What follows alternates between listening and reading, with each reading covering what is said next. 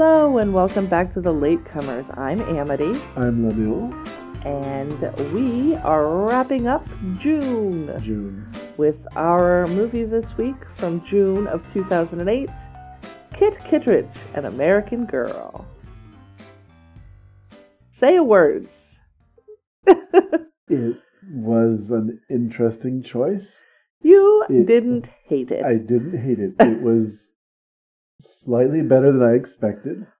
It kind of is better than it has any right to be. Yes, I had very low expectations, and this was not completely disappointing. You want to dive right in? Yes. Dive. All right. Exterior. Cincinnati. Child voiceover. It's June of 1934, and Abigail Breslin, the titular Kitteridge, is a precocious 10-year-old who wants to be a journalist. Aren't they all? And so she is... No, I had a question right from the beginning. Right from the beginning. Which is, when is she narrating the story from? Probably the end of the story. Right. So this is not...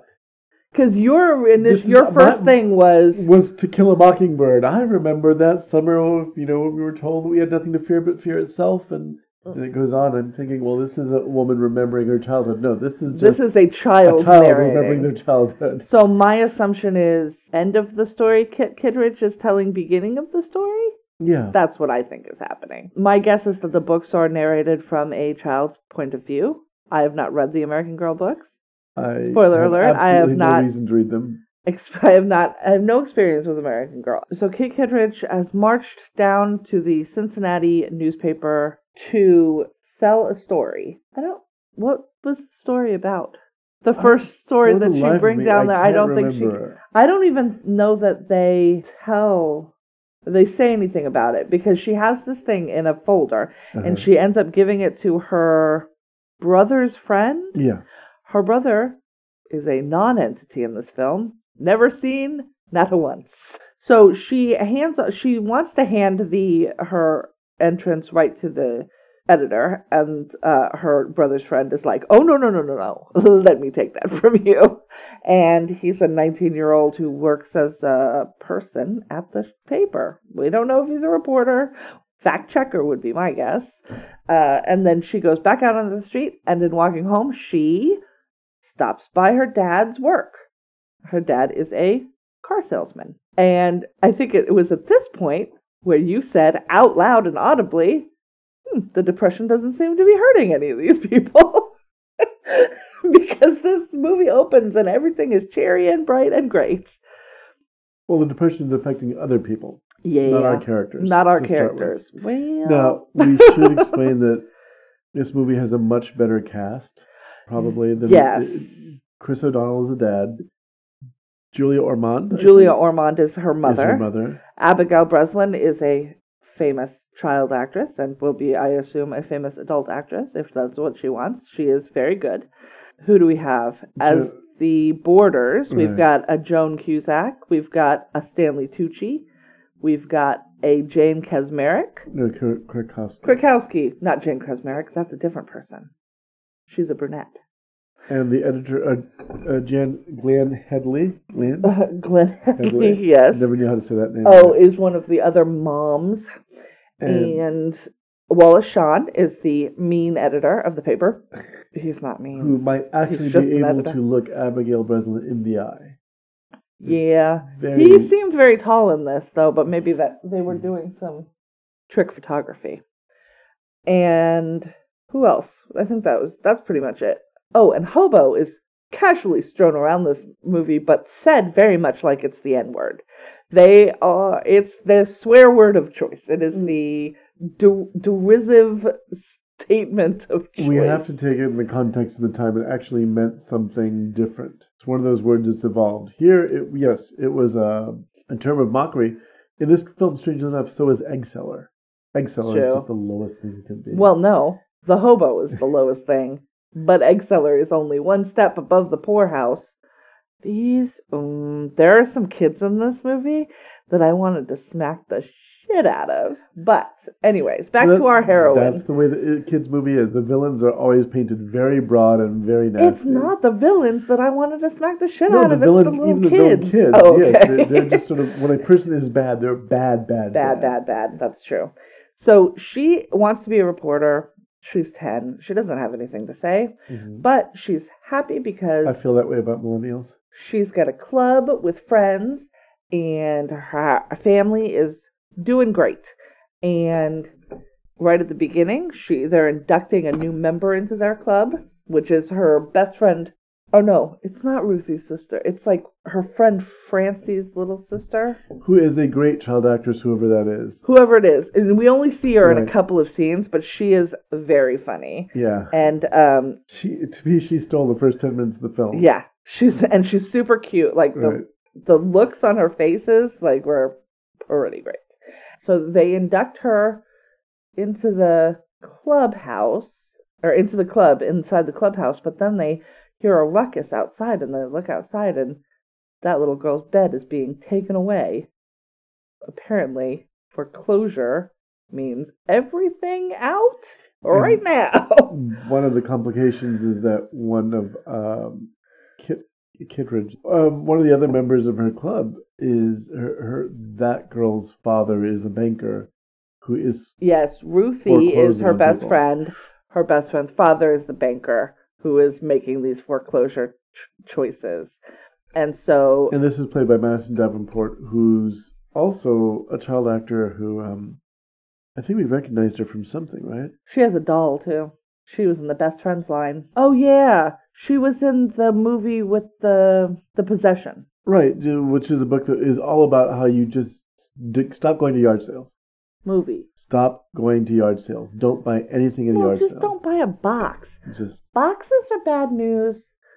Clive Barker's been trying to tell us for nigh on 40 years that we should not be buying boxes or getting boxes or trying to open boxes when we don't know where they're from. But garage sales... There's a new Hellraiser movie coming out.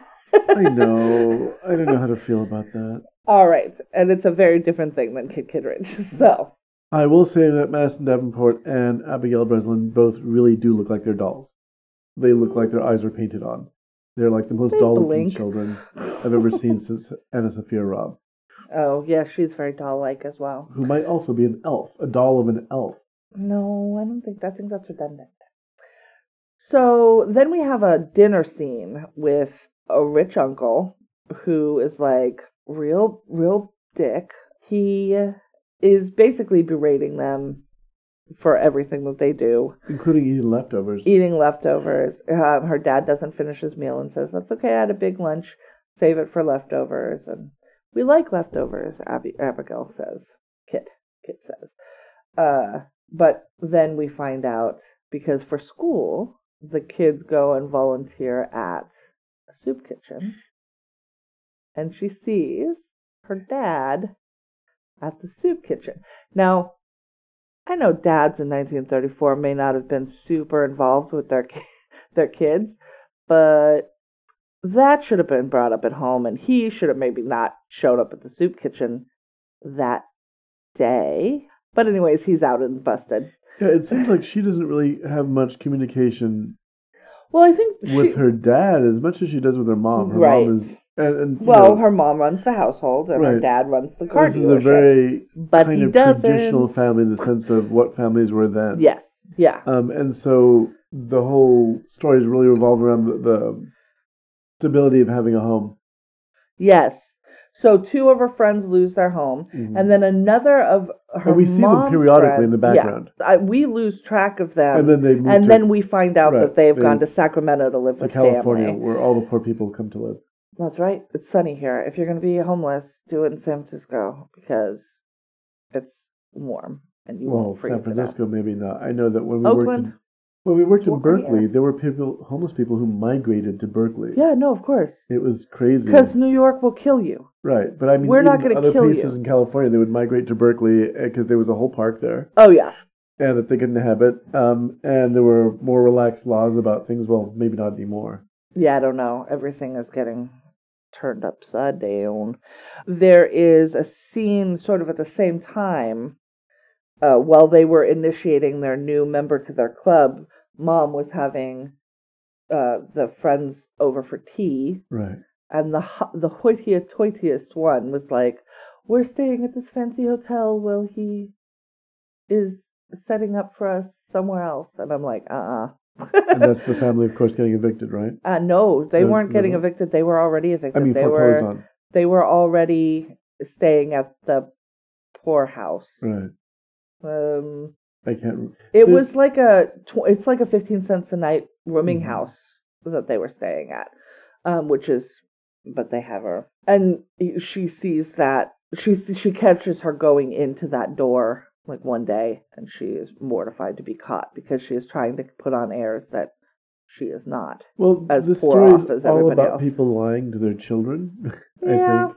And each other. But mostly to children. And because she was at that tea party, not talking to a child in sight. No, she was definitely trying to keep up airs for their...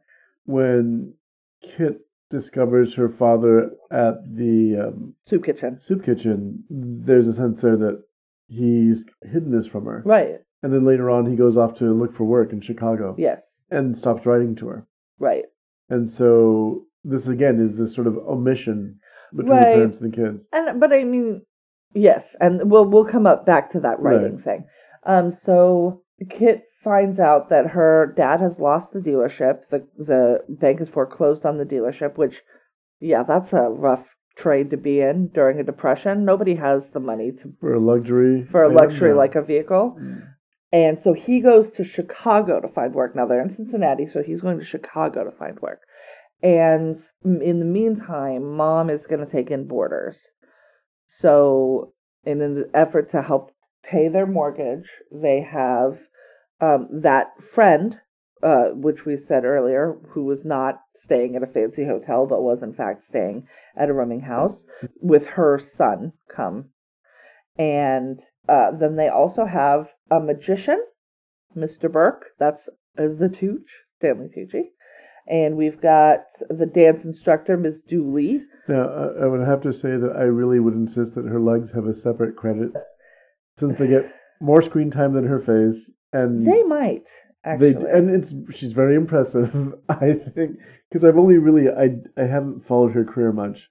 So I've just seen her do She's a comedy, Broadway person. She's a singer, dancer. You didn't watch Ally McBeal, so... No, I did not watch Ally McBeal. That's where my reference to her comes from. But she's also, of course, on Kimmy Schmidt. This is the only part that I'm familiar with. And then we have the mobile librarian, who's played by Jane. A woman who should not be mobile. Yeah, she can't drive. She can't drive. She is constantly wrecking things, knocking stuff over, and you figure this poor family who's impoverished, and she just keeps destroying their fence with her. And it's a beautifully made bookmobile. The bookmobile is very cool. It's like an old-fashioned, it's 1934, so with glass sides. It's a school bus, but with glass sides, and you can see all the books. Really... Not great for the books. Books don't like sunshine, but there's we know that. I don't know that they knew that in 1934. And just to put it into a perspective for why we're taking this so seriously, we both met working at a bookstore. Yeah. And I've worked in antiquarian books since I was 19. How many years is that? That's a lot of years. But there was a scene, there's a chase near the end of the film where the bookmobile is swaying back and forth and books are flying out of it, and I literally was cringing as I was watching this. It is hard. God, those books. But anyhow, going back to the story. And so they have these people move into the house. She moves herself up to the attic. Mm-hmm.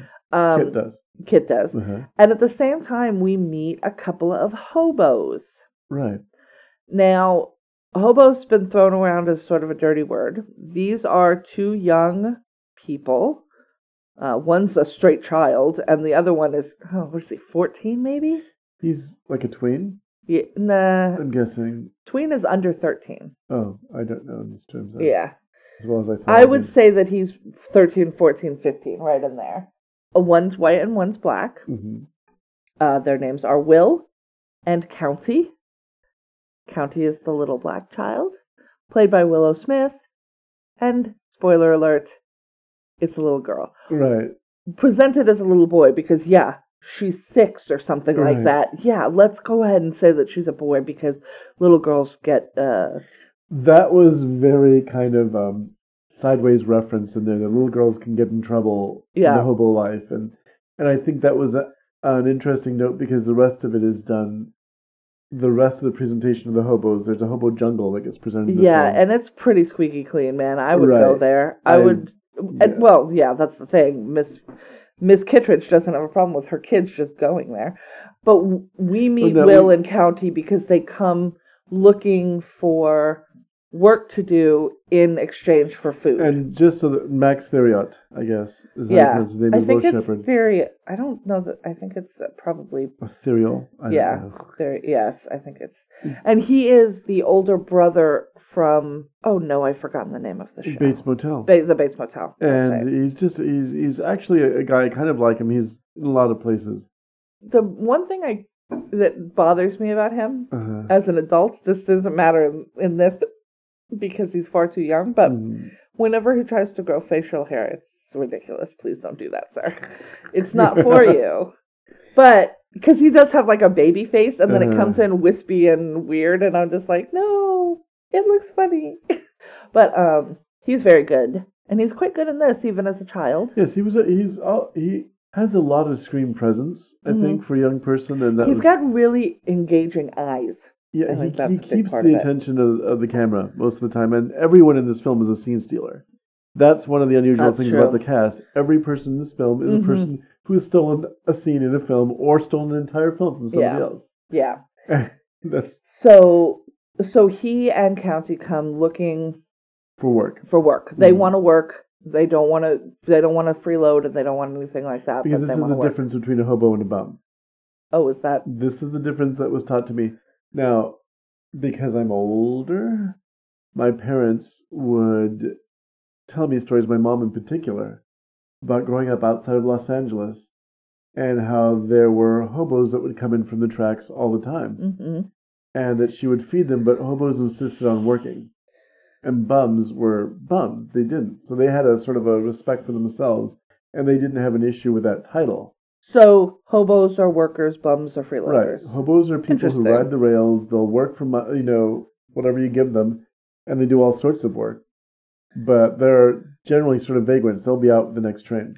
They don't pay for these train rides, by the way. No. They're riding the rails for free. It's very dangerous. Very dangerous. I would refer people, if they want to know how dangerous, there's a really good film, Emperor of the North Pole, with Lee Marvin and Ernest Borgnine, which is about the horrors. Who loses a leg? You've heard about this? No, it was a guess. Also, yes, my. I know that you my have grandfather lost a leg trying to jump the rails, and he was jumping the rails to get out of town when he was a little less than sober, and his leg went under the wheels. And I'm afraid of trains as a paying passenger. Funny thing was, there was one time, and I used to work at a book distributor, since we brought that up, that was way out in Edgewater in Oakland, which is literally, there were no sidewalks where we were. And you had to take a bus that crossed around all these train tracks to get to the commuter train station that would take me home. And there was one day where the bus didn't show up, so we all decided to walk, a bunch of us from work, and there was a train parked on the tracks. And for some strange reason, we decided to creep over the train to get to the other side. And the minute that we crept over the train... How about you go around it? Or you wait until it gets out of the way? It was far too long in another direction. Oh. And, out there it was very marshy and swampy. So we crossed over the train. The minute we got on top of the train, it started to move, and I started getting flashbacks of my grandfather. No. And how he lost his leg. It was very creepy. This seems very bad. But anyhow, yes, it's actually dangerous. This is a very sanitized version of both the hobo jungle and riding the rails. It is a children's movie. However, I will make the point. Maybe one of the more depressing children's movies I've ever seen. But it is a children's movie. It was less sanitized than I expected, but still a very cheerful view of the world, very optimistic. But go on. So I think that's because we're seeing it through the eyes of this very optimistic child. Right, who's incredibly optimistic.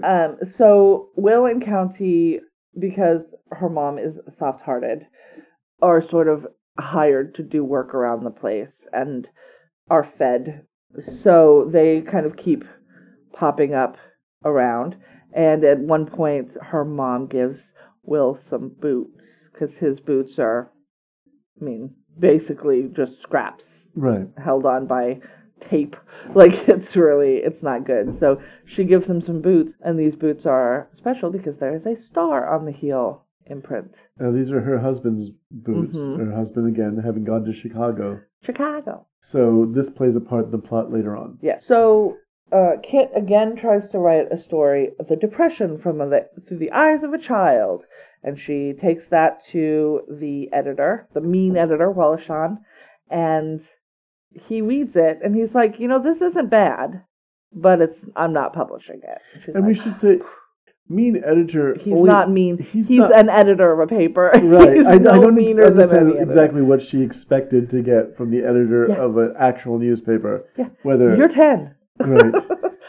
She has the expectation she can just walk in and present this typewritten manuscript. And you do see her working at the typewriter a lot. Yes, she does. She is dedicated to her craft. I will say that. And then she and her friends go visit the hobo camp? Jungle. Hobo jungle. And we start learning about the hobo symbols. So, and this is a thing that I know is true, and yes. I don't think that they're using real symbols in this, but there were and are, it still happens now, symbols placed in, like, on corners, on the streets, right. where things are safe or where things aren't safe. We're introduced to this in a really interesting way, frankly, which is that the mobile librarian, Joan Cusack's Miss Lucinda, she carries around books to people, and she's just sort of shoving books at people all the time. She shoves Robin Hood at will. At will. Yeah. And that becomes a plot point later on. We'll get to that. But she also tries to get County to read a book, and she says, I only read hobo. Yes. And that goes into an explanation of later on, well, Kit and her little friends are going towards the hobo jungle because they're just going to, pay a visit. And at that point, too, I want to point out, one of the other kids says, I'll teach you to read English if you teach me to read hobo. So reading is fundamental, kids. But the first time I read about that, it was actually in a Sherlock Holmes adventure. Oh, interesting. And there was an explanation of Holmes pretending to be a homeless man so he could go around and find out things about this very mysterious household by reading the hobo signs. Oh, interesting. And so that was the actual plot point. And so when I saw this, I was kind of interested because, again, the similarity. Yeah. The same sort of ideas that there's symbols that are used when a house has good trash. Yeah. And there's food to get picked from it. Right. The lady is nice here. And it's a cat, isn't it? Or something? Yes. It's like an old lady with a cat. It's been a symbol. Probably goes back to Egyptian times. Oh, probably. Go back in ancient Egypt and find Bubastis and a woman. And there you go. Oh, there you go. It's safe. Right. It's safe here. Yeah. But that's a me. But so the hobo camp is where we get to learn about hobo manners. Like, for instance, everyone works together. It's a collective. There's a very Stone Soup vibe to it, where everybody brings what they can and they put it all into the pot, and everybody takes some. And if you couldn't contribute anything, you'd work harder the next day. Right. So this is an idealized socialist utopia. Yes, I mean, it's not a utopia because they're also sleeping. Because they're also broke. Intense, and they're, they've got a nice encampment though. It's it's on a running creek, so they've got water coming through, right? And everybody's looking out for themselves. And the actor who for each other, Colin Mockery, from Whose Line, right, is where I know him from. Who plays a former banker. Yes. Who is which strikes Kit's friend. Ruthie. Well, by the way, that's her real name, Margaret Mildred. Yeah. Which strikes Ruthie as wrong because her father is a banker. So looking at the possible future of her father. And he says something interesting. He says you'll find a lot of formers. Right. Here, like there's a lot of formerly this. And I liked Colin Marker. I liked his character almost the most in this film. Because he had a sort of a genteel, dandified coming down in the world. And he's still holding on to what's left of his suit. Well, what you also kind of get from him, to me, I was like, oh, he was a good dude. That's why he was a banker and did not make it through the Great Depression. Because he's very I polite. think there are plenty of bankers, not good dudes, who are doing fine. Hey, Ruthie, how's your dad? We never meet him. I don't know if he's bad. he actually does. We do hear at one point that they hold foreclosure off for at least a month for the Kitteridge families. Yeah. But that I love the sort of interactions that he has with the kids, because he has children of his own, but he is probably too ashamed to admit where he is. He is the stand-in, of course, for her father, right? Who is at another encampment somewhere at another city, not writing to his kids because he doesn't have good news. Right. Right. Which again is why this film is better than it probably needed to be. The audience for this intended audience for the film is not going to appreciate little touches like that, probably. Probably not. But he was. I think he gave a really nice performance, and there's so many character actors in this movie. There's a ton of people. Right. It's a little bit bananas. So Kit ends up adopting a dog because what you need is another mouth to feed, and unfortunately, then she comes home, and there are chickens. Chickens, which are the bane of her existence. Chickens are... So her neighbors, who had been evicted at the beginning of the movie, had been selling eggs to get by. And everybody knew that was like once you start selling eggs, you're doomed. That's it. There's nothing... Which, I mean, I get it. But, so she's like, I'm not an egg seller. She freaks out. And one thing that we didn't mention is that the family that's come down in the world, her friends, get mocked by a particular little boy at school who I thought was going to be a much bigger part of the plot. I'm going to punch that kid. Yeah, no, he's only in a couple of scenes. Yeah, he's like the worst. The villain of the first 15 minutes of the film. And that's why I kept thinking, are we going to ever come back to him when we don't? Yeah, it's literally and he is just a right-wing dream child. I refer to him as a fucking tiny Alex P. Keaton. It was, if you don't have a job, you're a freeloading asshole and nothing can become of you. With the exception of the word asshole, yes, that's exactly what he expresses. I mean, it's literally teacher. Like... He doesn't want to, visit the soup kitchen at the beginning of the film. He is mocking one of the kids who is having He's just constant, yes. And, through no... I mean, first of all, it's not the kid's fault. They're 10. What are they going to do? And, he's this little kid in a bow tie and a slick back hair. And I was like, can we punch him? Because he is only going to grow up to be a terrible person who's going to put our country in danger. Right. We're projecting, I think. So, well, this is hindsight being what it is. This kid was terrible, but he was of that mind that child grew up to be if you don't have a job, it's your fault, right? And you are lesser human for it, and it's just like, well, the idea that failure and this is the Great Depression. This was horrible, and it hit everyone really hard, and people got taken down very. And you know badly. Whose fault it was? Not the people who got punished. It wasn't their fault. So we're at the hobo camp. We meet the hobos. We learn about their lifestyle. Yeah. And so this goes around not in circles. It's not like the film isn't entertaining, but because it does kind of spiral a little bit, right? And it's probably longer than it needs to be. But so we keep getting these interstitials of the magician doing magic tricks, various magic tricks. He makes the Ms. Bond, the librarian. Hover. He levitates her.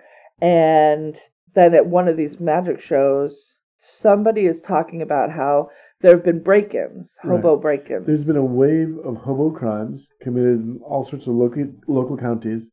And this is something also the newspaper editor that Wallace Shawn's character points out. Right. It's like, we don't need good stories about hobos because she wants to present a story that puts the hobos in a good light. Yeah. No, because look, there's a crime wave. Of hobos breaking into houses. And she had actually seen one of these crimes happen and seen a brightly colored tattoo on the arm of the person who committed the crime. Maybe a bird. I think maybe it was a bird.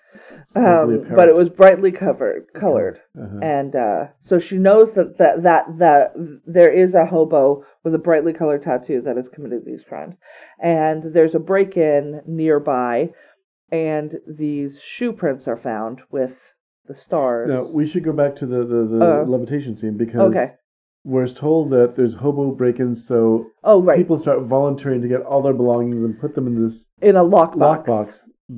that they're keeping in the basement, the Kitteridge's basement. And that also includes all of their money, like $2,500 to pay the mortgage. Right, apparently, the mortgage gets paid once yearly, I think is... Or payment on the mortgage. Or maybe that's what I don't know. And I always forget her name, good Lord. Joan Cusack? Ruthie. Oh, Ruthie. Ruthie confesses, all of our money is locked up safe in our basement. Yeah. Which is when the robbery happens later on in the story. Oh, that's where it is. That's right. She says everything's in my basement, and they laugh. So they're like a banker who doesn't trust the bank. Right.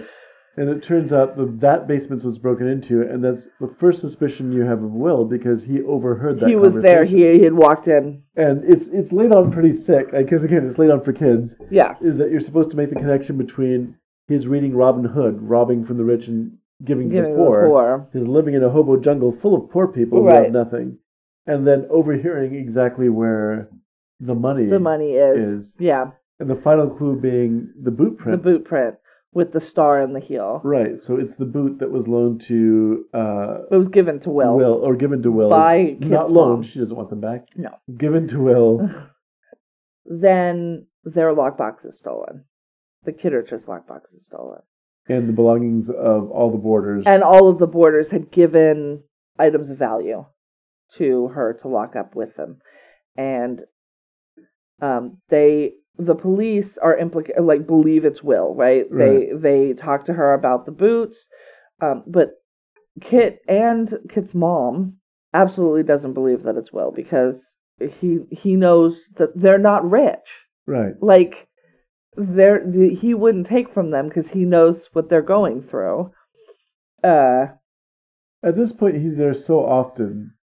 He's there like every day, probably. He's like Murphy Brown's painter. Yeah. It's just like they're part of the family. He actually fucking straight up moved in. He had a room, which how much painting? Yeah. Anyway, so the sheriff goes to pick up Will, basically, but they're not there. They're not at the hobo jungle anymore. And then they do find the boots, though. Yeah, the boots are there. And so he's find inside of it a brooch that belonged to the mom of the boy. Oh, the mom of the boy. I'm sorry, I thought it was the librarian. No. So then we get this. It feels a little bit like the last scene in The Usual Suspects, where the kids are up in the treehouse, like, it's not Will, so who is it? And then they piece together what's happened. So they figure, because that's the other piece. Mr. Burke, the magician, has a cousin who has been injured and is coming to stay with them. That was the other thing, is there was at Ruthie's house when the hobo ran away with the loot. I mean, he's limping, like he's visibly limping. Right, exactly. And is seen. Like, they stage it so that somebody sees a limping hobo. So then Mr. Burke's cousin comes with his pet monkey, which was an addition that I don't know that we needed, but that's all right. And yeah, I'm not sure that the monkey or the dog add anything to the film at all. Yeah. It's like they don't contribute to the plot. There's not a moment where the monkey... They're just animals. Oh. The monkey spreads Ebola or the dog rescues somebody. Like it's all bad. These are the uselessest animals. Right. And so I felt really bad because the household keeps getting burdened with more and more things. More mouths to feed. Right. They're not contributing. Oh my gosh, I said that kid. Then Kit is introduced to his brother and his brother's huge tattoo of a parrot on his arm. And he also has a limp because he has just been injured in doing something. Yes, maybe during that first robbery. And so they've put together, he's the one, and Mr. Burke was the inside man. Right. Not Will, inside the Kitteridge's and Ruthie's, really. And they're the ones that are doing it, but they have to have an accomplice. Who's the accomplice? It's Miss Bond. It's the librarian. Because, and they figure this out, because she had seemingly been forced into being his levitation partner. Jane wanted it, but he was like, no, you should do it. Jane needs a man. That's Jane her character really is pointing her boobs at whatever male is walking in. And I don't see why... Trying to get some. She's going to end up married to Wallace Shawn. Right. Spoiler alert. She could do better. Well, maybe not. She hasn't. But yes, it's just funny. It's a trope of the movie that really... She's like throwing herself at Mr. Burke, and then at Mr. Burke's cousin, and then at Wallace Shawn at the end. Yes, the monkey was the only one safe. But that's like a trope of movies that really beautiful women cannot get a man's attention no matter what. Just no matter how hard they try. She wanders through the film in these shorter shorts allowed during the Depression. It's true. She's was constantly not wearing a lot. And singing and smiling, yet no one is paying attention to her. And I'm thinking, oh God, this is obviously a children's film. But then they figure out that you can't levitate somebody without an assistant. They have to be in on it. So ergo, she must be in on it.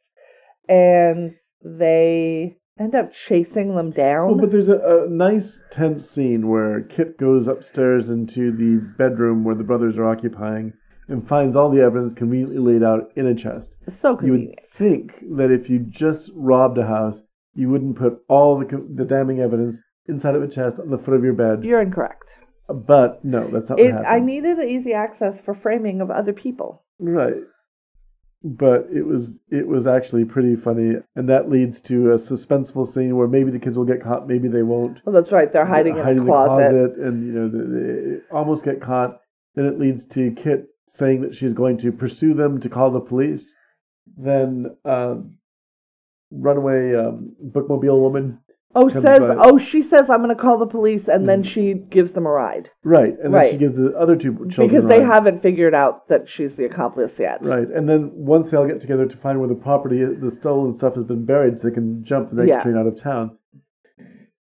There's that chase, there's a chase, and these chases, how can I put it? It was very much like Benny Hill. But I wanted them to be in fast motion because they weren't. They are just sort of like watching middle-aged people running after kids. Yeah, this is just not everything is just moving at such a pace, and there is the sort of funny kind of calliope almost music in the background. Yeah, that's trying to get this to sort of speed up, but it is really just a bunch of footage of people. They end up too tired to be chasing children. They end up running. They switch a hobo marker so that it's pointing the opposite direction of the hobo jungle, and then they run towards the hobo jungle, and then they hide there, and they're hidden by the hobos. They know the hobos because they've been there before and treated them respectfully.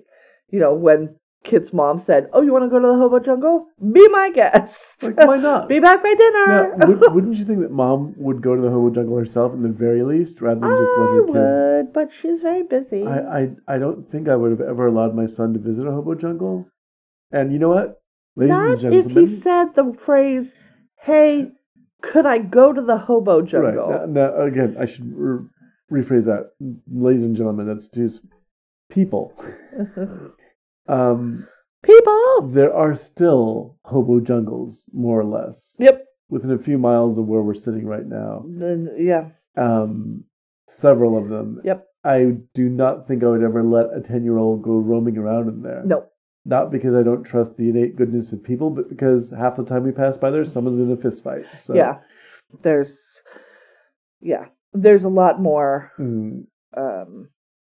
substance use than they really are showing here, and things like that. But so they're hidden, and then Stanley Tucci runs in. I'm looking, like my kids, they got away. Right, he's telling everyone that they're his kids. It's that classic. I'm never ever gonna believe, specifically a white dude, but a dude who goes into a public place and is like, I'm looking for this person. They're not doing well, and I am trying to protect them. Well, that's always a kidnapper or a rapist. Move is even worse, which is nobody knows where the kids are. Here's $150. Oh, more than that. I think he got like $400, which is a huge amount of money, especially in 1930 something or other. Yeah, no, that's true. And so he's just like waving this money around, and like, that doesn't make you suspicious at all, sir. I can't imagine what you want from those children. Yeah. And of course, the hobos, their basic dignity and. Yeah, they're not going to flip for your fucking $4 bills, dude. And then there's a very tame fist fight Yeah. Where Colin Mochrie takes him down. Yes, when Colin Mochrie is the star of your fist fight, that's about the level that we're at. That's where we're at. And then Will shows up, and then there's the big scuffle, and then finally, Miss Lucinda, the mobile librarian, turns on them. Yeah, because they were supposed to be like Robin Hood, taking from the rich and giving to the poor, but then they were just taking from the rich and the poor and keeping it. I really felt like You just did? You just channeled her? I really felt like I channeled some Joan Cusack for a second. Except for the lisp. But I can't do that, and I won't. So. She laid on really thick, too, for some reason.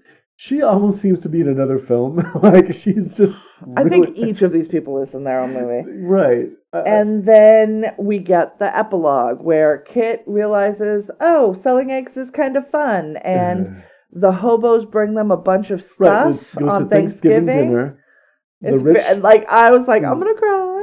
The rich uncle is there. The rich uncle is there, and so is the last remaining. Why does the rich uncle keep coming to their house for dinner? Why is he not having them over? Because paying for that. He's trying to teach them a lesson about how you have to struggle hard to get what you want, and if you're poor, you're not struggling hard enough. He's a nightmare. But the final scene is actually very sweet because all of the hobos turn up at Thanksgiving dinner, bring whatever they have. Whatever they have, milk or vegetables, and to put it together so that there's a big sort of. And meal. Then they are invited, of course, to stay. And then the final guest to show up, of course, is Kit's father, Dad, who comes back. There's a very lovely. Is it the little? It's the little boy, right? Who we who's haven't there talked with about his mom. He's a good character too. But he goes up to Colin Mochrie and he says, "Do me a favor for me. Write your son a letter tonight." Yeah, because earlier in the film, he hasn't gotten any letters from his kids who had not gotten letters from his father, had actually faked a letter to his mom and sent her some money that he had stored away. I missed that was what had happened. In order to make her feel better about being totally abandoned. Yeah. So that kid is a stand-up kind of kid. Yeah, he is. He's not a great kid in emergency situations. During the suspenseful scenes, he's 10. He faints twice, knocks himself in the head. So I think that, he's not going to grow up to be an action hero, although Colin Mochrie might, with those hobo jungle moves he has. But, right? Other than that, and that's pretty much the note the film ends on, is that it's they're going to be fine. Kit's dad's going to come home and look for work where he is, because Chicago wasn't any better than Cincinnati, but at least here he's with his family.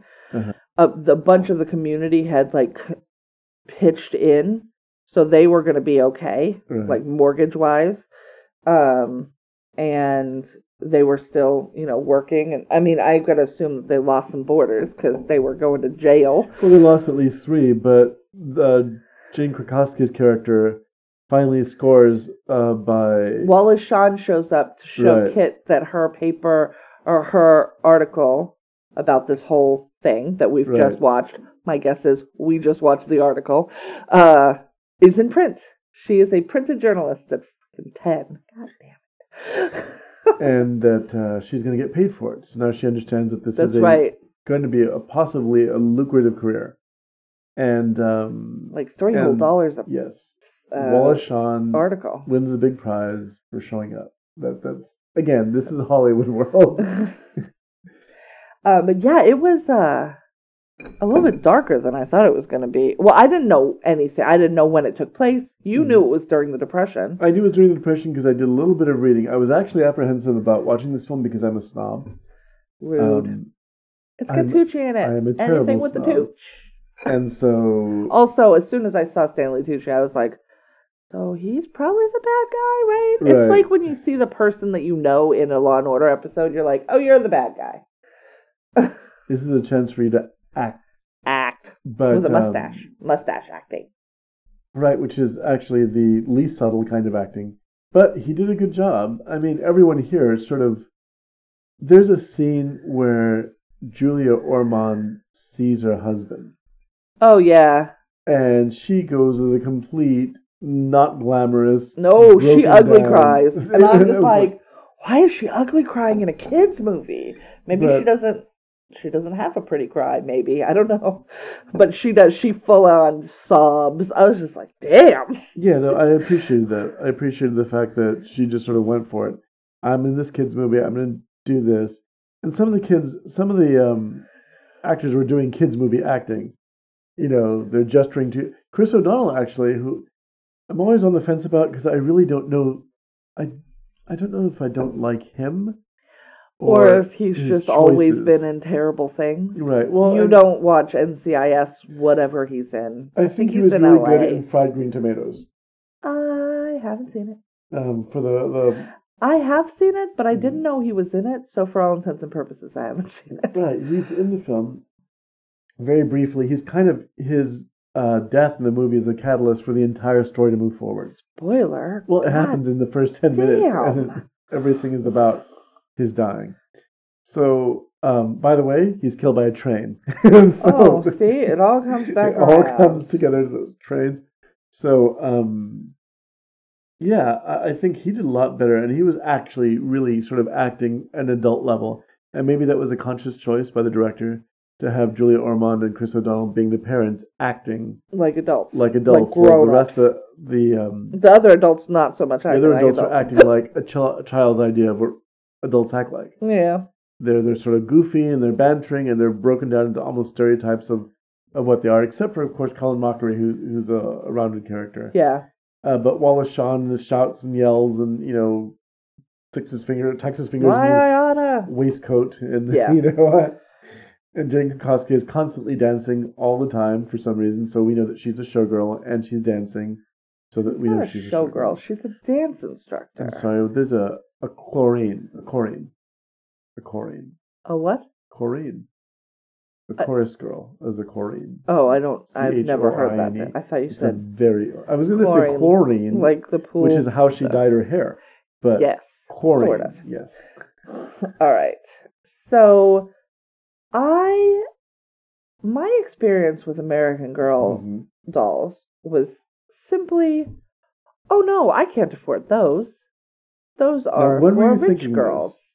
Oh, when I was a child. Okay. And also now. Because I did not. I knew that they were pricey, but I did not know they were triple-digit pricey. An American Girl doll costs $115.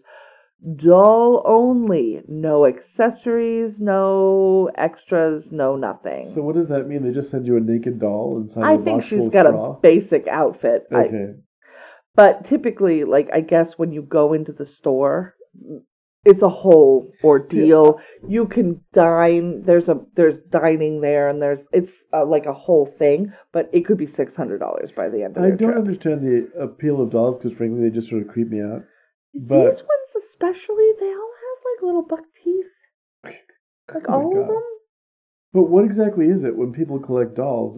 What's the appeal? Not my jam. Okay. But I mean, historically, you give a baby doll to a girl who's going to learn how to raise a baby in T-minus 10 years from when you hand her that first doll. That's true. You know it's what part I mean? Of the culture. It is, or they're already helping because they've got a little sibling. Right. So, I mean, I think that's historically where dolls come from. Reinforcing gender roles. Of course it is. You do this and you give a boy a gun. And there are, yes, cars, guns. Right. Yeah, no, that's right. And there are American boy. It's not called an American boy doll. I can't imagine they'd be as popular. There is a boy. Uh-huh. His name is Logan. And he has these claws. Meet Logan, Penny's bandmate and drummer. Okay. He has gray eyes that open and close and short brown hair. His unique hand position helps him hold instruments, which means instruments are sold separately.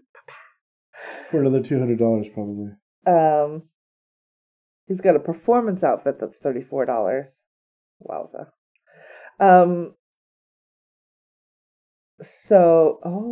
And a drum set that is $68. But honestly, pretty badass. Yeah, so I had two dolls growing up that I recall. I mean, I had a Barbie, but I had a Malibu Barbie because she was the cheapest, because she only had a bathing suit, so there wasn't a lot of fabric.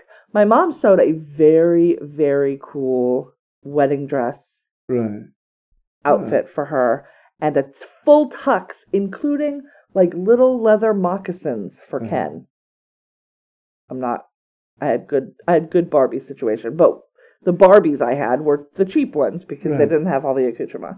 And then there was a rag doll,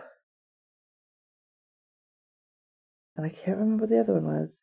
The rag doll ended up with cigarette burns on it. I don't know if that was an on purpose or an on accident. I'm sorry. And then I think we had plastic baby dolls too, but it was mostly shit that could be made. Like that was, and what were made by my parents, by my mom. My dad wasn't making dolls. But yeah, an American Girl doll always seemed like, oh, that's what. So when did they come into popularity? Rich girls. I missed hearing about this even. 1986. Okay. So this is when I was graduating high school. Yeah. Okay. Yeah.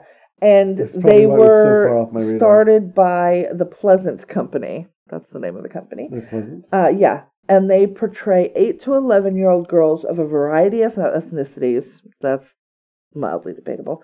Sold with accompanying books told from the viewpoint of the girls. So, like I said, this story would have been told through the point of view of the child, of the girl. Originally, the stories focused on various periods of American history, but in 1995 they expanded to include characters and stories from contemporary life, which is where they are now. Aside from the original American Girl dolls, now they have these things called Truly Me, which start at $200, and you can customize them to look like your child.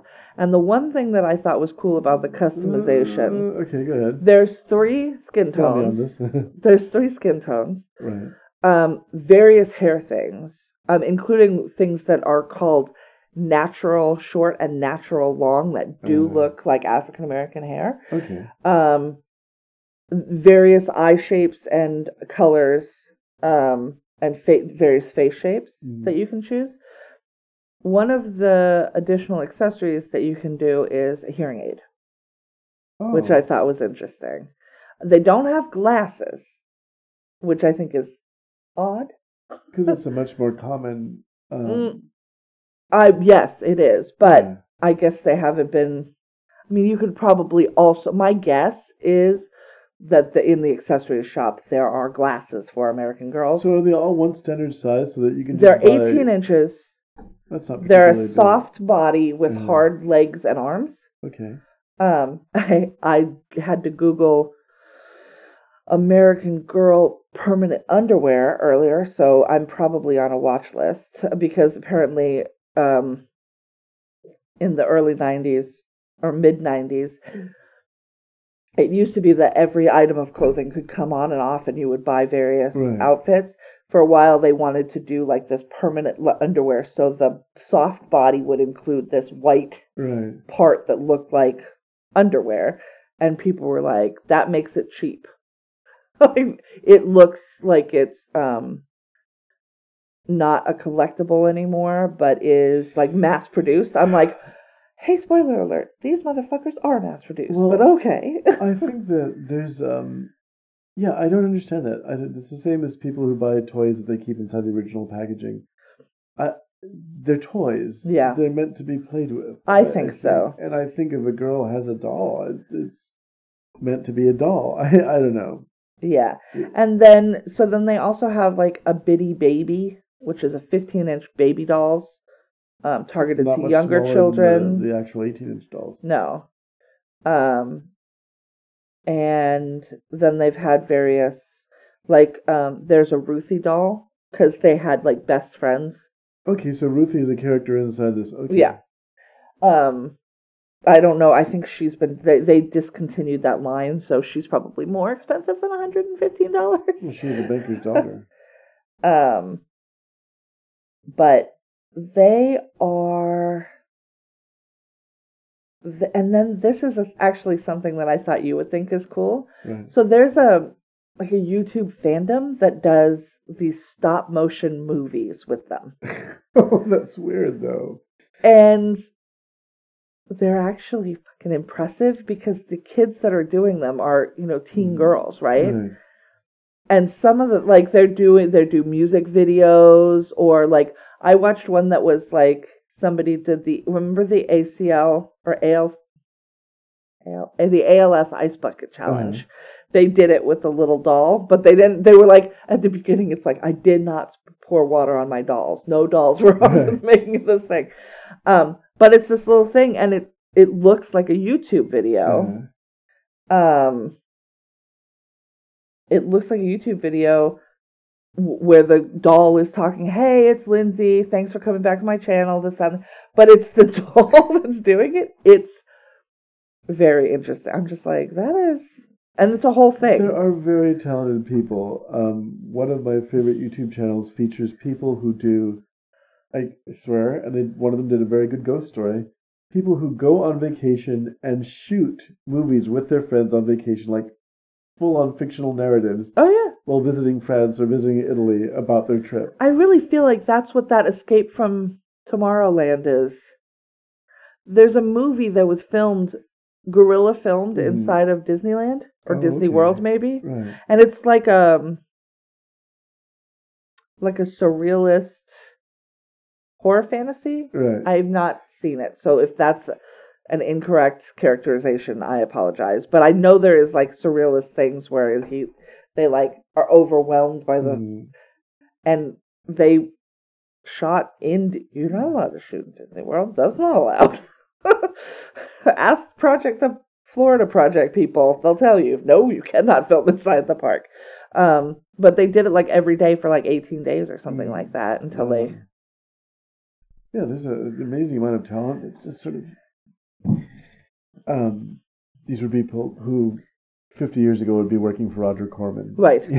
Yeah, now they're just doing their own things and releasing them on YouTube. Right. For sure. Yeah, so that's what I know about American Girl dolls. I didn't know the first thing about them, to be honest. Super pricey, and I was raised in a trailer. So they are out of my reach. I also am not a doll. Mm-hmm. I like stuffed animals, but I'm not a doll person. Dead eyes. Well, when we were kids, and this is really the fault of one man. Also, I'm a 38-year-old woman with no children. Dolls have not been my thing. Babies are not my thing. It's not my thing. They're Algernon Blackwood, over 100 years ago, wrote a story called The Doll, about a doll that comes to life at night. And then it was redone 4 billion times. But I like the fact that this whole cultural terror can be based on one guy. It's all based on one thing. One guy did it. Hey. That we've all paid for it ever since. Val Lewton to George Romero to every third movie on television. Well, I know, but what I mean is that it gets carried on that way, and so this whole thing about dolls really comes from one guy. But really, he had to be picking up on something, because I think, same thing with clowns. There are some things that are inherently creepy if looked at a slant. Right. And enough people look at things at a slant that would see that. Well, there was the old Rod Serling Show Night Gallery had an episode that adapted that story, and we saw that as kids. So my mom had a beautiful doll that she kept on top of a dresser in her room, and every day that she wasn't home or my dad wasn't home, we would all sneak in there and turn the doll's face to the wall because nobody wanted to stare into those glass. Why did you go in there? That just makes it look like the doll is moving by itself. We knew that when we weren't looking at it, it was walking around. It was walking around. And then it was walking around at night and carrying its little bulbous head around the doors. I hated that thing. What I thought was interesting about this movie was Kitteridge is not a doll person, and that's fine. She's more of a tomboy. I saw not doll one in this movie. That's an interesting observation, because I hadn't noticed that nobody has a doll, but they're dolls. Yes, it's based on a doll. This is ostensibly doll marketing. That's what this is. Oh my god, this is like the little girl's version of He-Man. You know, Transformers. It was like a half-hour commercial for buying this toy. Yeah.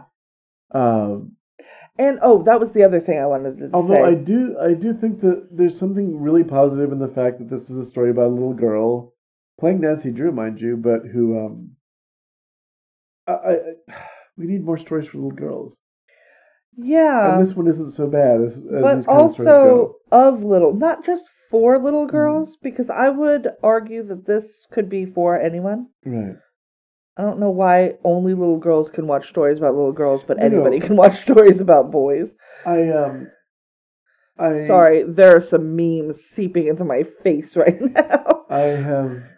I saw a film, an animated film from around the same time, maybe a little bit earlier.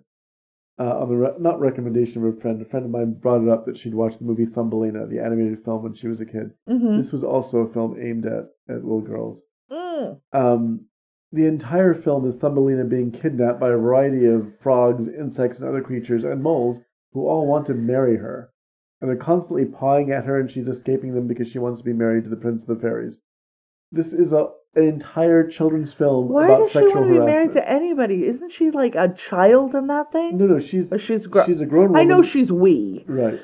But I thought she was a young wee thing, not No. She's sort of like an adolescent wee thing, and so is the Prince of the Fairies.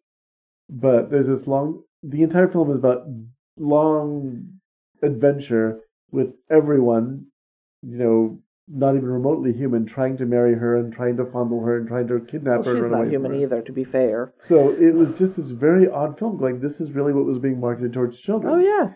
And so now, again, that would be around the time the American Girl dolls came out. This film was much later.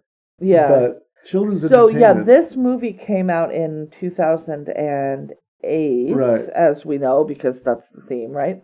2008. And at the same time, so the films, they're more than just this one. This is the only one that was theatrically released. American Girl teamed with Julie Roberts' Red Om production company in 2004. And they did a direct-to-video movie, Samantha, An American Girl Holiday, followed by Felicity, An American Girl Adventure, Molly, An American Girl on the Home Front, and then this. And then HBO premiered An American Girl, Carissa Stands Strong, in 2009. In 2012, there was a direct-to-video movie, McKenna Shoots for the Stars. And then Sage Paints the Sky was released in 2013, and television film entitled Isabel Dances into the Spotlight, based on the Girl of the Year, which is another thing that they have, a Girl of the Year for 2014, Isabel Palmer. And then a ninth film based on the 2015 Girl of the Year, Grace Thomas, was released under the title American Girl, Grace Stirs Up Success.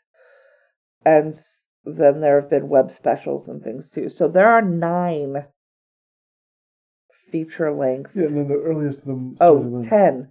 Because then there's Melody, 1963. Love Has to Win.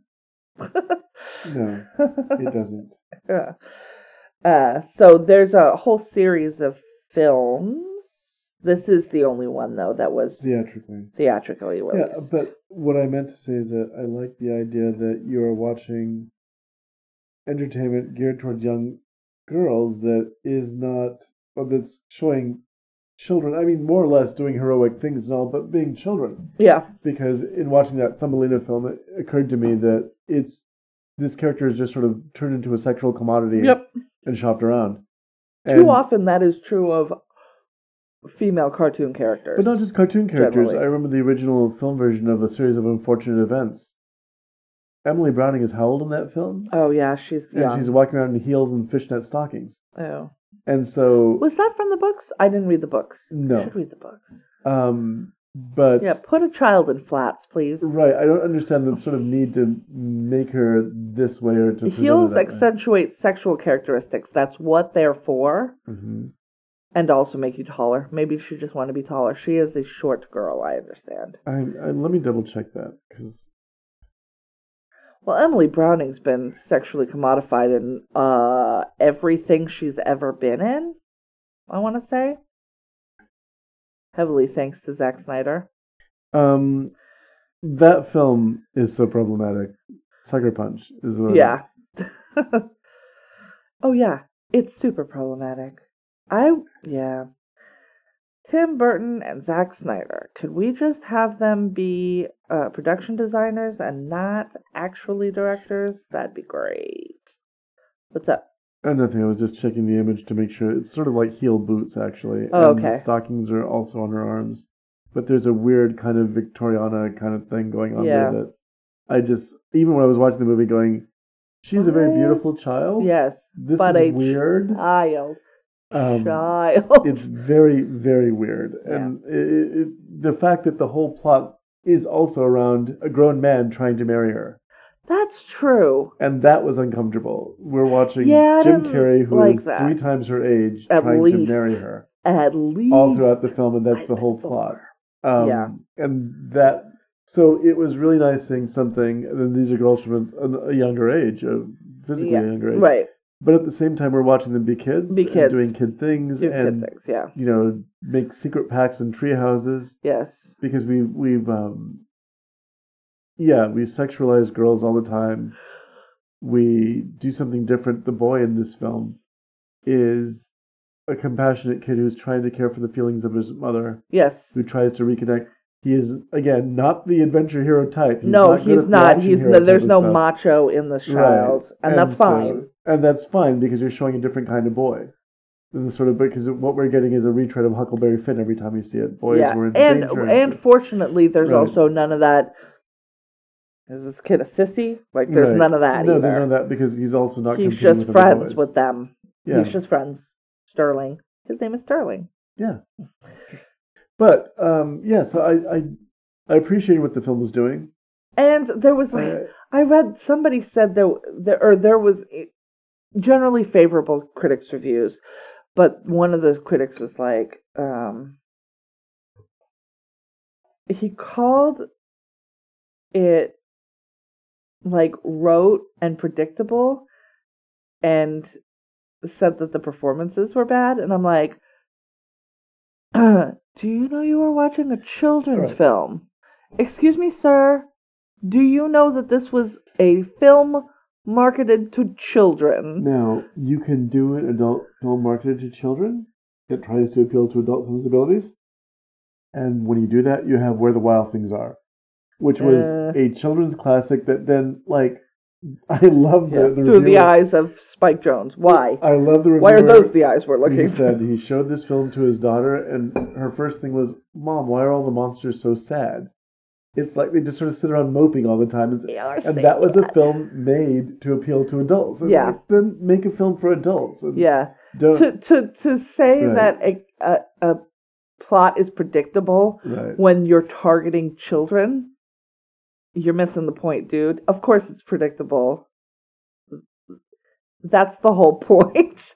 You want these kids to be on the same page. Well, because you can make a film, and Pixar has done it sometimes, that sort of go on a line. Yeah. I don't think that kids understand what makes Toy Story 3 so good, for instance. I think they grow into it. They grow into understanding that. But not every story is that way. First, it's just the most horrifying thing ever. Why is this so scary? But they'll grow into it, and that's a good thing when you can grow up with a story like that. Yeah. But at the same time, sometimes for the purposes of children, you just sort of need to talk to them on their level. Yes. And they need to be able to have something. And there's nothing wrong with that. Right, there's nothing wrong with it. And this is not junk. It's obviously beautifully produced. It's wonderfully... There's no cheap ways out on this film. They didn't cheap out on the cast. No, they didn't cheat out on the production values. They didn't cheat out on a really good sense of period. And, like, ridiculous acting. The boarders are doing ridiculous acting. They're meant to be doing ridiculous acting. And it doesn't feel like they're like... So I guess we're doing a kids movie. Joan Cusack seems to love every moment of being her weird character. And Stanley Tucci didn't feel like he was miserable to be there. And you know what I mean? Like all of these like legit good actors are like, fucking let's make this kids movie. Right. Like let's do this. Understanding again that it was for kids. It's not for adults. It's not, you're the parent watching it. There might be a couple of things. This is the same dude that's like, The Wrinkle in Time was too earnest. Oh, go fuck yourself. There's no, it was different from the book that I read growing up. It is its own thing. And that's but earnestness is not a bad thing in a children. It's not a bad thing in an adult film. The book is earnest. Yes, exactly. And it wasn't written for you because you're what? I don't know how old this gentleman is. You already think the world sucks, and there's nothing we can do to change it. It's that bothered me because that was the one thing where I saw there's a, some critics felt. Yeah, well, that it was a kids' movie and they fucking forgot it was a kids' movie. Yeah, no. If this acting was in an R-rated comedy or not an R-rated, like an R-rated drama, I'd be like, this is some bullshit. And we've actually seen R-rated dramas with this level of acting. We just mentioned Sucker Punch, but yes, was that movie rated R? Scenes of exposition where people are pointing at each other. That's a mark of forced acting. When people talk to each other like this. Yeah, put your finger away, sir. Nobody needs that. It's like such a obvious gesture, and you're like, why as an adult would you do that?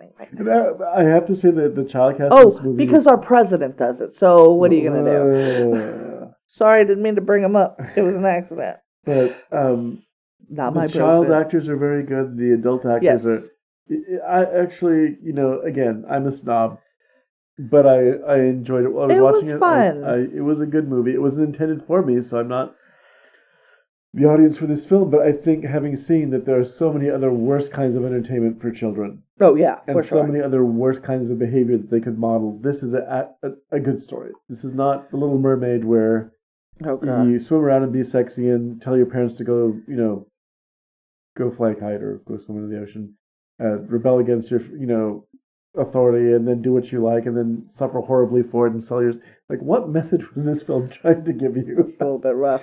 Yeah. All right. So that comes to the end of that discussion. Do you, sir, have a recommendation?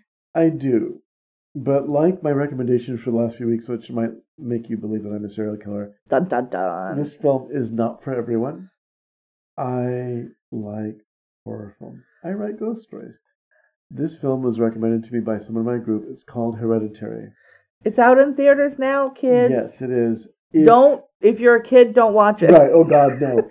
Now, this is a film... No spoilers. I can't give good luck. So it's very difficult. But it's a film about relationships inside of a family. And there's scenes of intense physical violence that mirror the kind of emotional violence that happened in 3 generations of this family. Yep.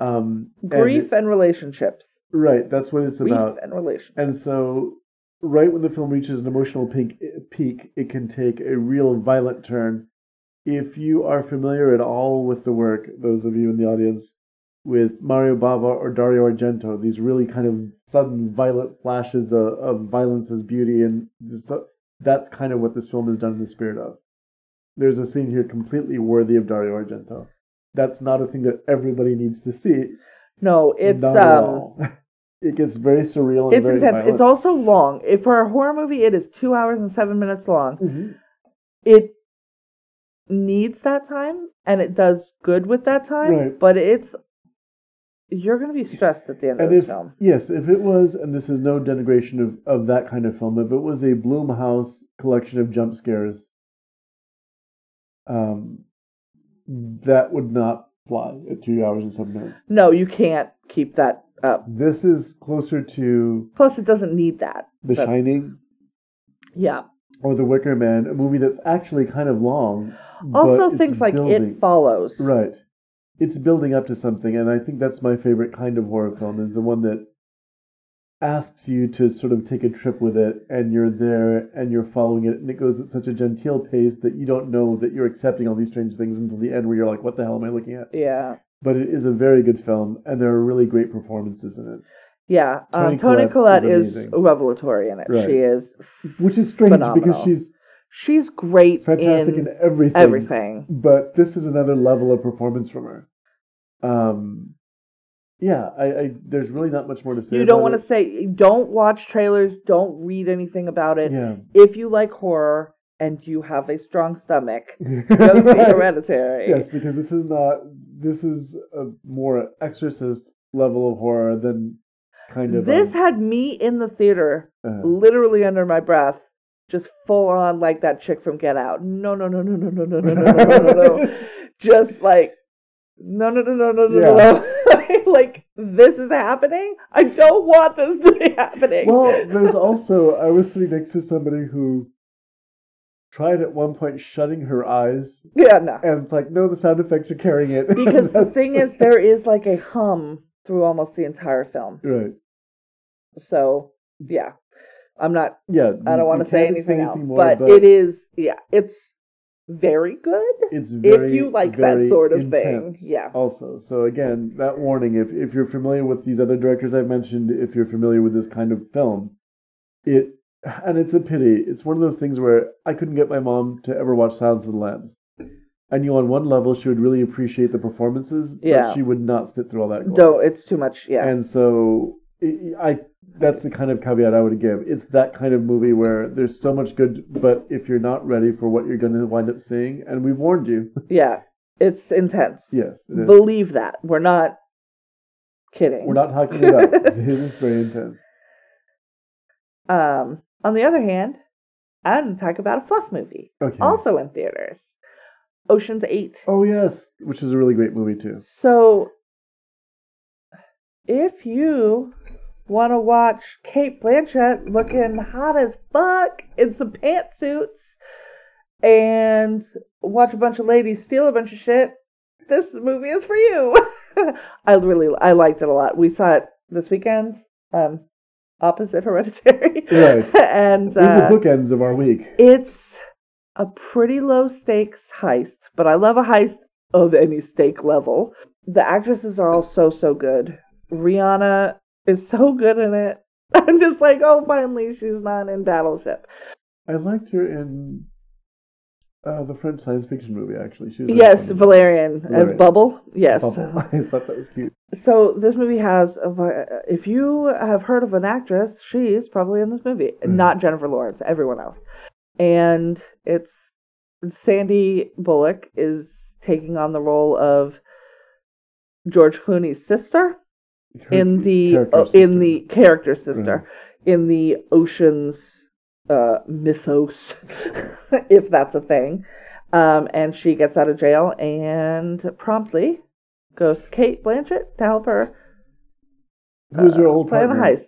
And I'm going to go ahead and say I'm a little aggravated because it's pretty clear that they are in a relationship and it is never discussed on screen. I think actually, in some ways, that was kind of cute because I kept approaching the film as, are they? and from everyone that I've heard, lesbian to non-lesbian, it's like, oh yeah, they were fucking. Right. But they never talk about it on screen. And I'm like, well, it would have been pretty easy to just acknowledge it and then you actually have a lesbian couple. But as it is, you don't. Not exclusively. I mean, if anything, Sandra Bullock's character is bisexual. Oh, yeah, I guess so. It's also about framing her own That's boyfriend. right. She was dating that other dude. That's right. But Cate Blanchett, Sandra Bullock. Yes, I'm sorry. I did just erase bisexuality, and I apologize. Mindy Kaling. Awkwafina is, I can't wait till she has her own movie. Because she's so good. And she's going to be in Crazy Rich Asians, which is another movie I'm super excited about. Weird. I love her. She's very bizarre erratic and energy. very funny. And, fucking Rihanna smoking huge blunts. Mindy Kaling. Right. Who are the other ones? Oh, Anne Hathaway. No, Anne Hathaway, who I love. And she is hysterical in this movie. It might be her best performance in the last few years. Like, what she's doing. I can't agree with that, because she's really good. The kaiju film that she did. Yes, that's true. She is very good in that. But this movie, the way that she gets into that, she has to wrap around on her own self, because what she is doing is blowing up everything people say about Anne Hathaway inside of this character, and it's fucking so good. Really, yes, because you hear a lot about this sort of vain, self-absorbed drama, people saying that she tries too hard. Motherfucker, you're supposed to try. Right. Like, I don't... how is that I've liked her since... That's when she did... what was the Princess... The Ella Enchanted or the Princess Diaries? The Princess Diaries. When she first did that, she did an interview on television where I just thought, oh my God, she's adorable, whoever this is. She is adorable. And people want to vilify her for being excited about doing well in the thing that she loves to do. Really loves to do. And it's just like... So that's what everyone should... She takes Lin-Manuel Miranda does the same thing. Right. And he's America's sweetheart. And it's like... super unfair. It's super unfair. You know, I've always liked her, so when I got to see the fact that she is really, when she got the Academy Award, and she deserved it, just for that one song, that performance during that song was amazing. But when I'm looking at, like, what is the name of it? Colossal. Yeah. And even this film, that she is a really versatile actress. She is. Goes for it with this because people would say with this performance that she's not doing anything. Oh no, she is. She's doing so much. She is really. And then you might not catch everything she's doing the first time. Either. Yeah, no. Helena Bonham Carter is in it doing an Irish accent for no reason. That was her idea. Wow. Well, they add in that she's Irish. But she's doing an Irish accent just because it's good. She's doing a good job. That's not her accent. See, when you say low stakes, right? There's no threat of violence. Well, they might go to jail, maybe, but probably not. Well, that's there's a quick thing where she's like, "Food's not as bad as you think." And what is? And I can't remember. Solitary can be nice. Solitary can be nice, or something like that. Where it's like, it's just. Yeah. The whole point of a heist movie, though, is not necessarily the threat of physical violence. The whole point of the heist movie is the plan. And that's what this film is about, really elaborate, and I have to say, in the end, surprising plan. Yeah, no, I enjoyed it a lot. It was really fun. I love a heist movie. Am I going to probably watch Hurricane Heist soon? Yes. Because you want to see all the little bits and pieces fit together. Yes. The appeal of a heist movie is seeing people who are smarter than you are. Yeah. Trying to figure out... Because I'm... From frame one of any movie, I'm trying to figure it out. It's not on purpose. Right. It's just the way that my brain is wired. Yeah. And so if you can fool me for like 2/3 of a movie, I'm like, yeah. If I can guess in 30 seconds, I'm mad. Right. I'm mad about it. Well, for heist movies, though, I almost never try and figure it out. I let the pieces fall when they tell me. So I can turn off the thing... mechanism. For whatever reason. See, one of the things that is really disappointing about the Mission Impossible films is that the Mission Impossible... I call them set pieces, 1 through 6. Right. Because there's not much more going on than the set pieces. You don't remember what the plot is most of the time. I don't know. Right. I've seen every one of those movies, and I couldn't tell you plot point 1. Sometimes you go rogue. There's a ghost protocol. Right. That's it. That's what I know. The appeal of the TV show. Tom Cruise hangs from various planes or helicopters. It looks like he's doing that again. Yeah. And sometimes he lets his stuntman fight really big guys. He does a lot more of his own stunts than you would think, which almost kills his co-stars, turns out. Lacks physical... Well, never mind. I'm not going to be critical of him. Well, David Oyelowo was wounded on one of the sets of one of the Mission Impossible movies because he kept crashing. Right. Yeah, it's not good. So, one of the appeals of the television show, when it was on years ago... Oh, the TV show. I don't know. The TV show was a heist every week. That's why I like Leverage. Right. It was very much like Leverage. It was get a team of people together, have them do this ridiculous plan, and pull it off. And the disappointment of the films is that they've become basically like Bond movies. It's not really about a group of people and getting together the right team and getting them to all fill their parts. It's been about watching Tom Cruise run around and drop out of helicopters and things. Right. And so I kind of missed that sort of, are they going to pull it off? Are they not going to pull it off? Are they going to get caught at the last minute? And things like that. And this film kind of had it for me. I was watching a trailer for the next Mission Impossible movie while we were waiting to see it. And at the end of Ocean's 8, mm-hmm. I'm like, why couldn't Mission Impossible be more like this? Yeah. Because this would be more in the spirit of what Mission Impossible used to be. Yeah. It's a caper. And it is a caper. And all of the people were super fun. Right. All the characters were super fun. Like, can we make 4 more of these? Right. Order them up. I like them very much. Apparently it did very well at the box office. So did better than Ocean's 11. So, great. One thing, honestly, I don't know if it was her makeup or if she's had Botox done. Mm-hmm. Sandra Bullock's face was distracting to me. When they would do close-ups on it, it looked like a mask. And I don't know if it's just like the airbrushing of the makeup or I think there was what's going on. But I was just like, Sandra Bullock, I love your face. What's happening with your face right now? I think it might have been also a choice in a weird way. Maybe. To make her sort of nondescript. Make her look like you don't know what's going on in her head. In her head. She's wearing sunglasses Sandra Bullock 80% of the movie. Has one of the best smiles ever put on film. She does. Yeah. She is almost never smiling in the course of this film. No, she's not. She's very much a blank slate. I think that's kind of what she was going for. I think that was probably a choice. Maybe. Is to make it so that you don't know what she's thinking. Very much like a mask. Because the rest of the actresses get to emote a lot. Yeah. Anne Hathaway runs wild. Oh my God, she's barefoot. I feel so big. Right. And so, and of course, I don't think you could stop Rihanna. Bellatrix. Oh, yeah. Helena Bonham Carter, who's extraordinarily fine-boned and beautiful. But she looked fantastic. One of the great things, even she looked better in this than I've seen her look in ages. Well, because you've seen Bellatrix, there's a maybe 10-year she's period not when she was so literally a hag, right? Yeah. So when you're watching even her early films, kind of what was appealing about her is that she was this really striking-looking woman who was constantly fidgeting and nervous-looking, like her eyes are always shifting, showing all her body.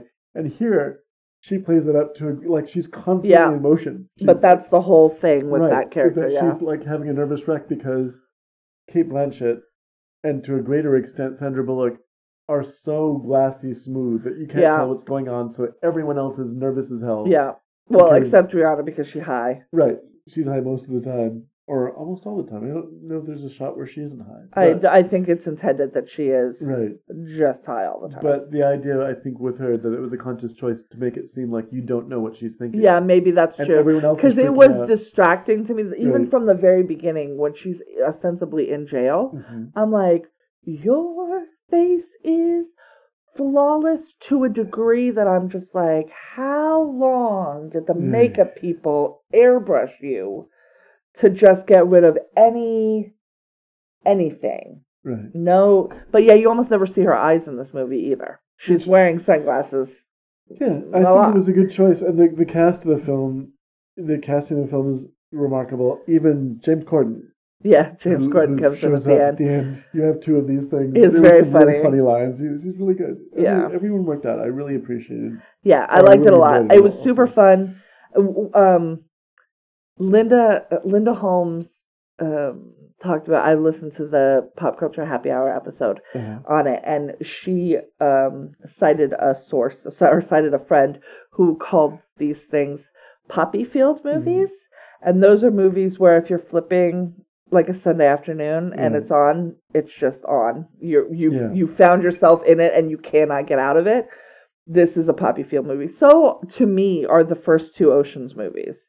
Like Ocean's 11 and Ocean's 12. Pacific Rim is a movie that I'm just, there I am. Shawshank, I can't turn off. Pitch Perfect now. The Pitch Perfect movies very much fall into that. I didn't like the third one, but I can see that. The first movie, I'm always...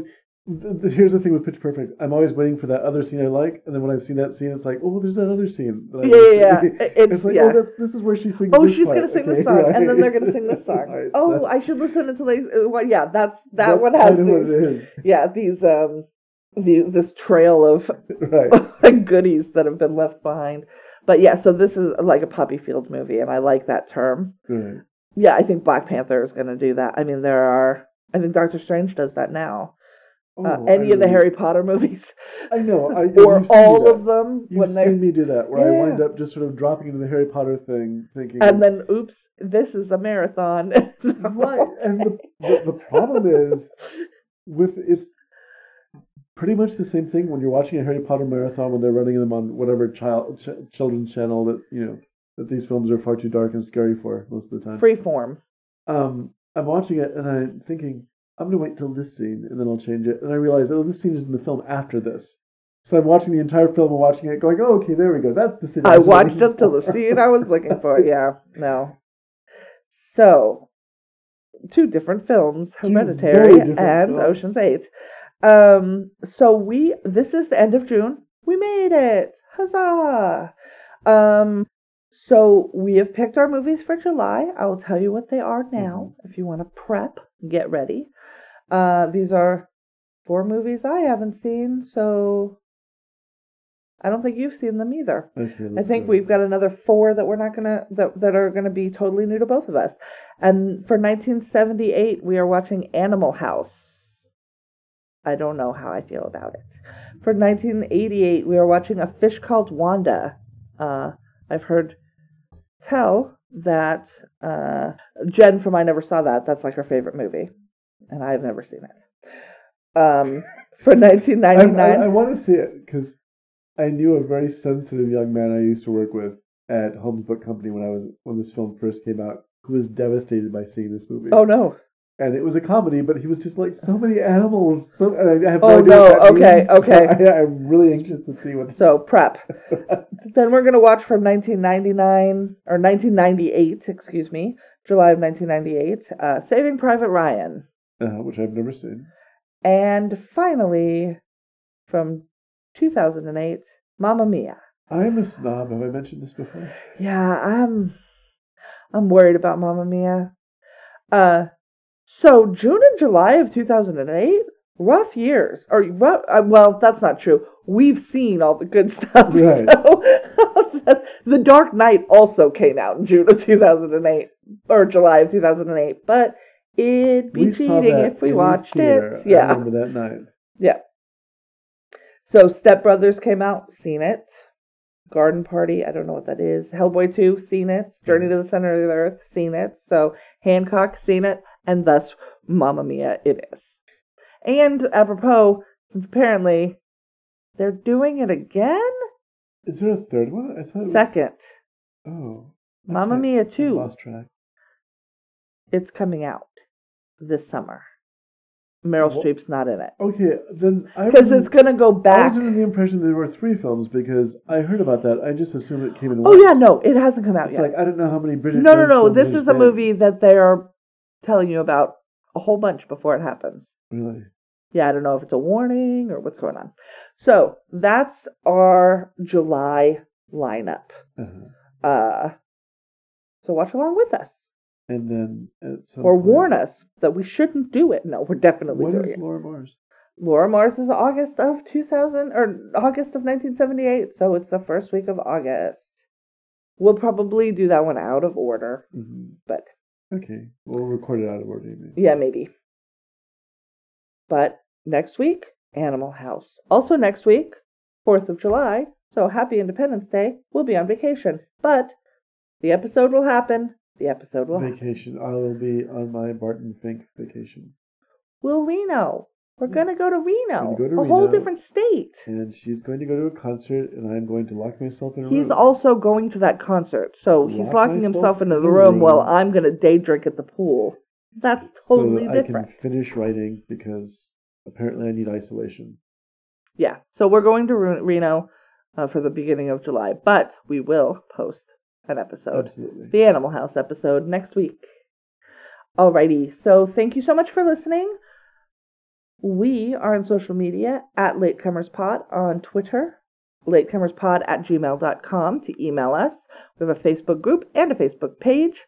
Please rate us on Apple Podcasts. That would be amazing. I know they don't make it easy, so I'm sorry for that. And if I could make it easier, I would, but I don't know how to do that. I think that's everything. So that's it for this week. And remember, better late than never. You love it.